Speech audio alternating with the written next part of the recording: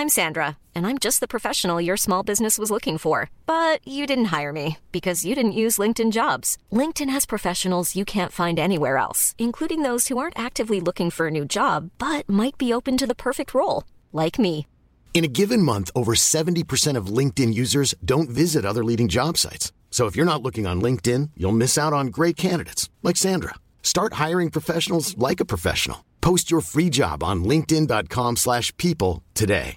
A lot can happen in the next 3 years. Like a chatbot may be your new best friend. But what won't change? Needing health insurance. United Healthcare Tri-Term Medical Plans are available for these changing times. Underwritten by Golden Rule Insurance Company, they offer budget-friendly, flexible coverage for people who are in between jobs or missed open enrollment. The plans last nearly 3 years in some states, with access to a nationwide network of doctors and hospitals. So for whatever tomorrow brings, United Healthcare Tri-Term Medical Plans may be for you. Learn more at uh1.com. FM 104's Room 104 podcast with Cormac Moore and Saoirse Long. You're listening to Room 104. Now, it's that time of the week where you're going to hear from some of the best Irish comedians talk about the worst gigs they've ever had to endure for therapeutic reasons, for our own entertainment as well. Joining me on the line now is somebody you will see at all of the up-and-coming comedy festivals, in particular the Vodafone Comedy Festival taking place in the Ivy Gardens next week. Fantastic festival. Mr. Bernard Casey, thank you for popping on this evening. No bother, Cormac. Thank you very much for having me. No worries. I always feel weird with this one because, you know, it is asking you to recount some of the worst gigs that you've ever had to endure. But before we chat about them, how long are you doing stand-up now? I've been doing it since my first gig was in 2011, and you know, I suppose I started down in Kerry, so it's a far cry from the comedy hubland of Dublin and, Yeah. and all that. So I kind of had to do my own gigs, like you know. So it was completely different to the open mic scene, where in Dublin you'd just be kind of floating in and out of various gigs. I had to actually organise the gigs and try and get people to come. So there were a lot of them were scarily terrible. How old were you then? 8 years ago? I'm 29. Oh, so 21. Yeah, so I was 21 when I started, yeah. Oh, grand. So, that must have been interesting. Where was the first venue you did your first gig in? Well, the first one was in my first ever gig was in UCC. That wasn't too bad. But then I did one in it was like a closed down restaurant, but it only opened for the gig. Right. If you get me, they were like, let's open up the restaurant for the gig, you know. It might revitalise the business. Like, this is what we've been waiting for years. Exactly. Like I was standing on a box, just 2 beer crates and a piece of plywood. And it was like my third gig, second gig ever. And I was just performing to friends and family and things like that, like, which is grand. I don't even know how it went, because like they're friends and family, because they're like, oh, you're great for doing it anyway. You know, I played you for organising it. You dressed up well. God, right. So then, please tell, what have been some over the last 8-9 years of you doing stand-up? What have been some of the most horrific ones that you've ever wound up doing? Horrific ones. I would have to say, I remember doing an open mic in Kerry one night where I was hosting it, and I was just, you're just trying to get crowds in, and I got a crowd in, and there was a group in from England. They were just a gang of lads, clearly on the beer all day long, like non-stop, and they had nowhere else to go. They had no more energy, and they just sat inside. So there was 7-8 of them inside there, and me, the way you're doing your MC work. So, lad, where are you from? England. And I was just like, what part of England? I don't even have the energy, mate, and anytime I continue doing anything, they just roar abuse at you, and I did this thing where I allowed the audience to write down jokes on the way in, and I could, the best joke, that person will get a free drink. Yeah. And these guys, they weren't even writing jokes, they were just calling me. They were just calling me every day under the sun, like, and it was like, oh God, this, and there was a guy I knew in the audience as well. I was like, this is hell. I was only one, like.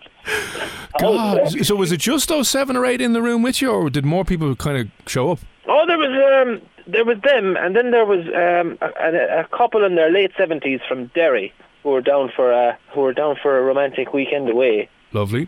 Whilst I read out abuse about myself from a group of men who didn't want to be there. And there was, I think, a few other like half locals who were just there to support the night. Yeah. And needless to say, it closed down fairly quickly after that. Can you remember any of the insults that they came up with? Were they at least creative? Oh, no, that's the thing. See, I don't even care. If they were creative, you'd laugh, but it was just absolutely, it was just pure and utter ramesh. Actually, come to mind, I did one for a golf club down in the west, out west somewhere, we'll say. And there was a guy, one of the main guys in the golf club was from Germany, and I made a kind of a joke about Germany. And an old lady, definitely in her 70s as well, she goes, "How dare you? How dare you? How dare you?" And I was like, "It's okay, it's just a joke, And she was like, "How dare you?" And then I continued and on to another joke, and she just went, "Ooh." I was like, it was literally, I was like, I've done the Vodafone Comedy Carnival and the Comedy Festival. It's lovely, and I'm being booed by a 78-year-old. This is the peak comedy career. I don't think a plumber can say that in his everyday work, No, there you go. So, what was the joke? Can you remember? Was it was this a joke that would get you kicked off Twitter? No. I was, yourself. The leaders, Germany, dangerous. You know yourself.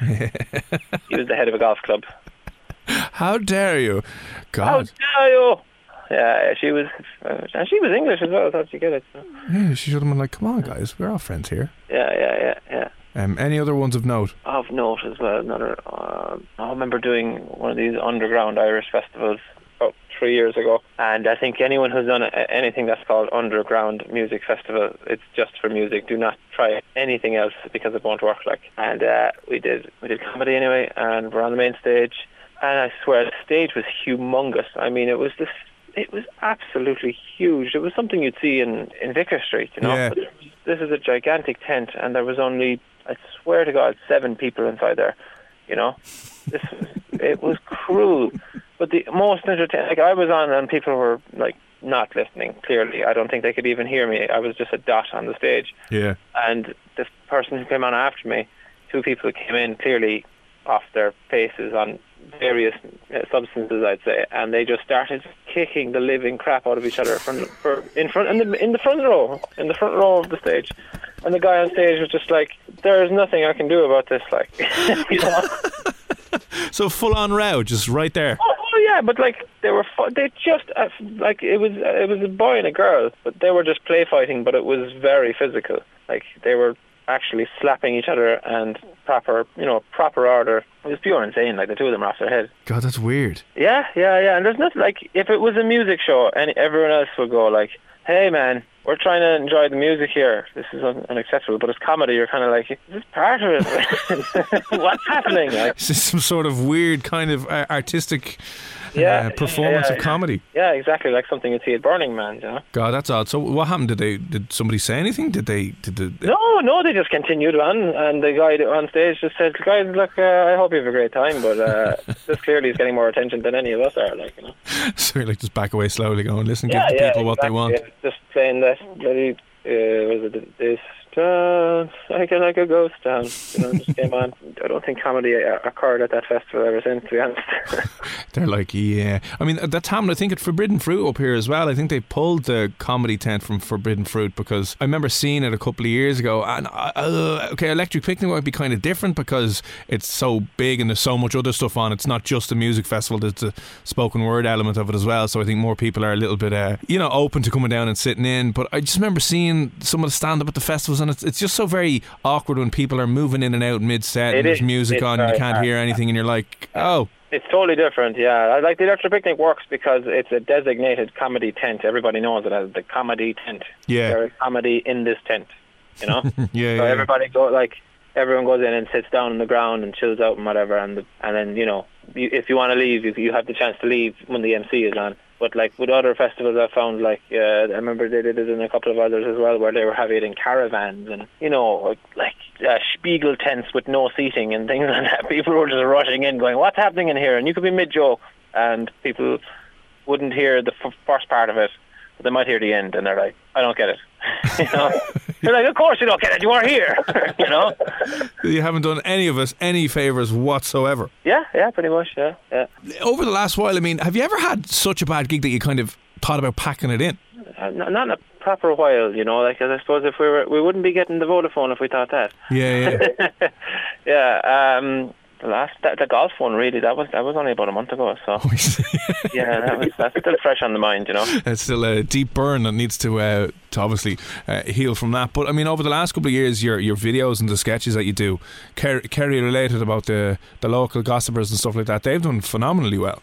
Yeah, they've done very, very well. In fairness, they've been out. I suppose I started out doing videos like the Irish Oral and the French Oral and the Polish Barman and things like that. Oh yeah, they're great. And then, I just found this character last year that I just ran with, really, and it's just been a huge success. And it's kind of, you know, it's been very good to me in terms of support and fans and things. And you know, I'm getting to play the Vodafone Comedy Festival now at the Ivy Gardens, and I'm doing the INEC in Killarney at the end of November. And you know, I had sold out shows in Whelan's last month, and you know, it's great to get around the country and see all these, you know, to bring your live materials, you know, prestigious venues and festivals and things. And you know, people kind of know you for the videos, but they kind of forget you do stand up. So that's kind of that's handy.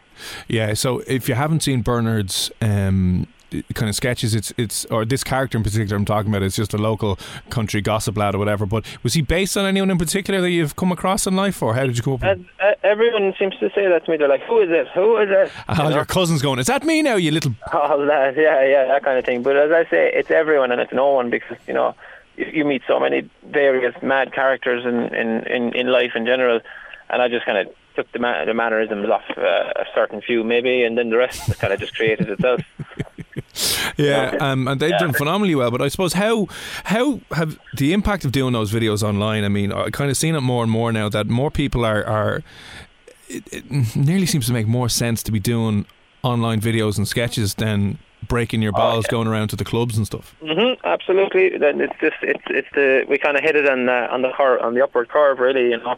You see a lot of other guys who are starting it who mightn't have been stand-ups, but they got into it after, if you get me. They started with videos, and then they said, let's try the live stuff. But with comedians now, we have the live stuff already, and we're getting into the videos. So it's kind of it's working better for us because we have the stage time, you know, and we have the experience of doing stand-up. So there's a lot of comedians who are kind of taking advantage of the online thing, and it's brilliant, really, because, you know, especially for country guys, you know, like we you know, we can come to Dublin as much as we can, but, you know, we don't have to travel as far anymore. We don't have to travel 5 hours and then get back in the car and drive back home and get up for work in the morning, you know.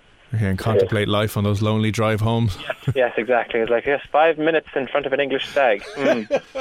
This is what it's about. This is what it's all about. Yeah, but he said he'd forward on the €2. Yeah. You're like, okay, thanks very much, man. But today you've done a load of, you know, the festivals and fairly big gigs of your own shows and stuff like that. What have been your favourite gigs that you've done over the last few years? My favourite, definitely, well, up there, I suppose, the INEC in Killarney. I did the Acoustic Club there in April. That was great. I did the Roisin Dove recently in February. That was brilliant. I did a very, very interesting gig in a place called Guineas Gwilla. It's a small, very small village parish in East Kerry. Right. But it was a parish hall, and there was 400 people inside there. Amazing. That was the first time that I was like, okay, this thing is definitely popular. And it was just great because, you know, the fear of seeing that crowd, but it actually, for it to go well, was class. And I suppose the Everyman in Cork was deadly. I did a sold out show there in May, and that was, you know, when you do something like that, I kind of did a mixture of stand-up comedy and character and interactive with a live screen behind me and things. So you know, all those type of things were those type of shows were definitely the highlight. So that was the one you got videoed, was it, down the Everyman? Yeah, I did. Yeah, I got that one video. I just put up little snippets of it, you know, online. I can't give too much of it away, or else I can't sell it. You know, you can't sell that shit. God damn it! What are you doing? What are you doing, kid? You're shooting yourself in the foot here. But come here. How do the character comedy bits translate on stage when you do them? Yeah, I suppose I'm doing it with a year now on stage, where I introduced the character, and I suppose it was a bit of a teething process at the beginning. Yeah. It was trying to get right. I kind of use old school Irish storytelling, but I mix that with severe audience abuse, and it works fine. You know. Oh, lovely. It's just kind of, it's not like you say abuse. It's just like, you know, that old school Irish cutting. Slagging. Yeah. You know, it's harmless, but it's you feel it, and then you use that as a kind of as a stimulus into your story, you know. Yeah. And then you just tell a story. But I have found that like people do not have the attention spans as they used to before, because technology has ruined us all. And I'm shortening the stories to quicker. Like, I'm shortening them into gags. Oh, you serious? Are you noticing people at your gigs are kind of like tuning out, or? Well, like you'd notice that if you went on along with the story, and the next thing he walked down the road, they're like, get to the point, man. Right. You know? Okay. Yeah. It's just, I suppose, when the whole rest, I found myself when the whole show was gag, joke, and then you're telling a long story. Right. Yeah. Interrupts the rhythm, maybe, of the flow. Yeah. They've been through a lot of the show already. So you need to kind of wrap it up. Just be quicker and snappier. It's more effective. You need to wrap it into 280 characters so you can tweet it out and then job done. Pretty much, yeah. Well, come here. What's coming up next then, gig-wise and stuff? Gig-wise, now I have I'm in Ballyheigue in Kerry next Thursday, the Vodafone Comedy Festival in July. Who are you on with there, do you know? Have you seen your lineup? I'm on with the wonderful File Arms and Hog. Ah, amazing. Yeah, so it's great to kind of have, I suppose they're the real standard bearers when it comes to sketch comedy, you know. Yeah. It's good to kind of have that kind of a mix. And Kevin McGahern's on the bill as well, he's great, so really looking forward to that. And I do the Electric Picnic as well this year. Oh, deadly. Yeah, so that's going to be good fun. Yeah, so loads of chances. On the Sunday, don't know what time or when. But at some stage on the Sunday. At some stage on the Sunday, but if it's a Kerry Dublin All Ireland final, then I'm screwed, to be honest. Like I might have to vacate that spot because there's priorities. Yeah, just give it up for someone else, kind of thing. Yeah. But Bernard, come here, right? Thanks for popping on this evening and talking worst gigs. And if someone wants to see your sketches, which I do highly recommend, go see them because they're hilarious. Everything I said, from the Irish oral ones in school to the local gossip bios like Fair Play. Did you hear about your one? Where can people find you online? You can find me on Facebook on Bernard Casey Comedy, Instagram Bernard.Casey.comedy, and of course just Google the name Bernard Casey on YouTube, and it'll come straight up. And happy days, and you'll see him. There's the whole pile with my name, like. There's loads of stuff out there that you'll see. And again, best of luck at the Vodafone Comedy Festival next month on Electric Picnic. I'm sure loads of people will be jumping in to see you. Great, thank you very much. I appreciate it, and thanks very much for having me on. FM 104's Room 104 podcast with Cormac Moore and Saoirse Long. Save big money when you start your next project today at Menards. Check out our great selection of garage and utility lighting options. In stock, ready to take home today. We carry everything to help you illuminate whatever project you're working on. Shop garage and utility lighting products in store at your nearest Menards. You can also view all of our entire selection of lighting options today on Menards.com. Save big